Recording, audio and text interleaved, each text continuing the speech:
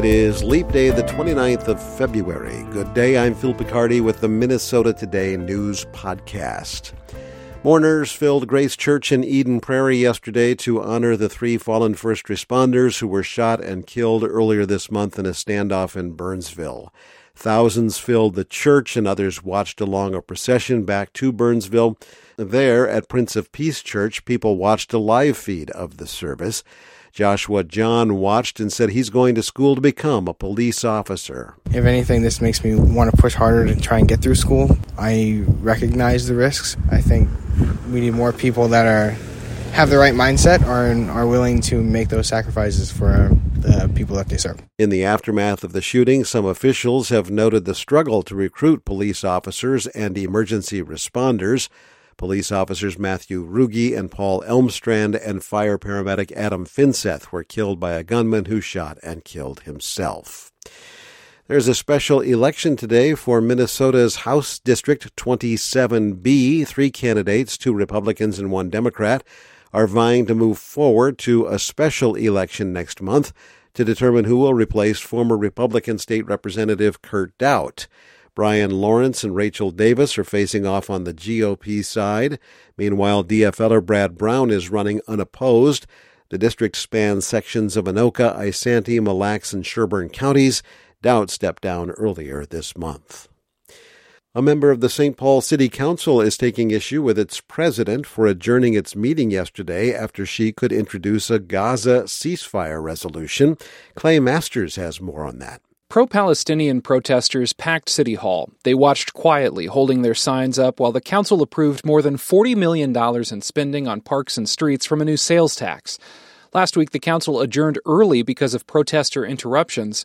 This week, Council President Mitra Jalali ended abruptly. And with that, we are adjourned. President Jalali, I have an item to put on we just adjourned. That's Councilmember Nelsie Yang, who spoke with press after the rest of the city council walked out. The most frustrating thing is that I know for a lot of my colleagues personally, they support a ceasefire resolution, but will not use their platform as a council member nor the powers that they have as an elected official to do anything about it. Yang says she couldn't find a council member ahead of the meeting who would second a motion to introduce a resolution. I'm Clay Masters in St. Paul. Minneapolis, Hastings, and Columbia Heights have passed ceasefire resolutions.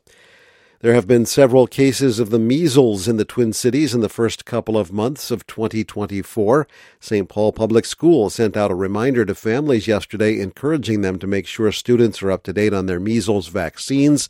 This immunization is required in schools, but recent surveys show 11% of kids in the state are not vaccinated against measles, mumps, and rubella. In sports, the Caitlin Clark Show came to Minneapolis last night. She scored 33 points, and the Iowa Hawkeyes beat the Minnesota Gophers 108-60.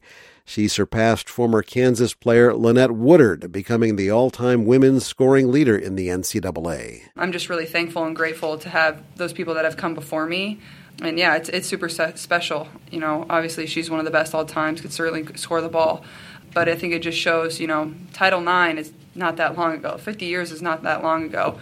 And I think it just still shows the room that we have to improve, and where women's sports is going is a really great place. Caitlin Clark now will try to top the record set by Pete Maravich for most points scored by a major college player of any gender.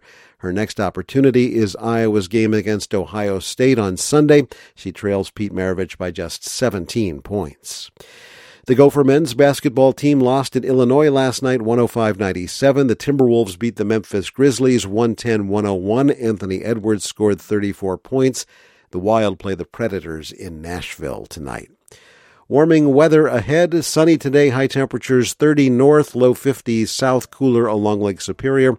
Clear skies tonight, low temperatures right around 30. Friday, not as cool, sunny skies, high temperatures, low 40s to low 50s north, mid-50s to low 60s in the south. That's Minnesota Today on the final day of meteorological winter. Emily Reese has the update this afternoon.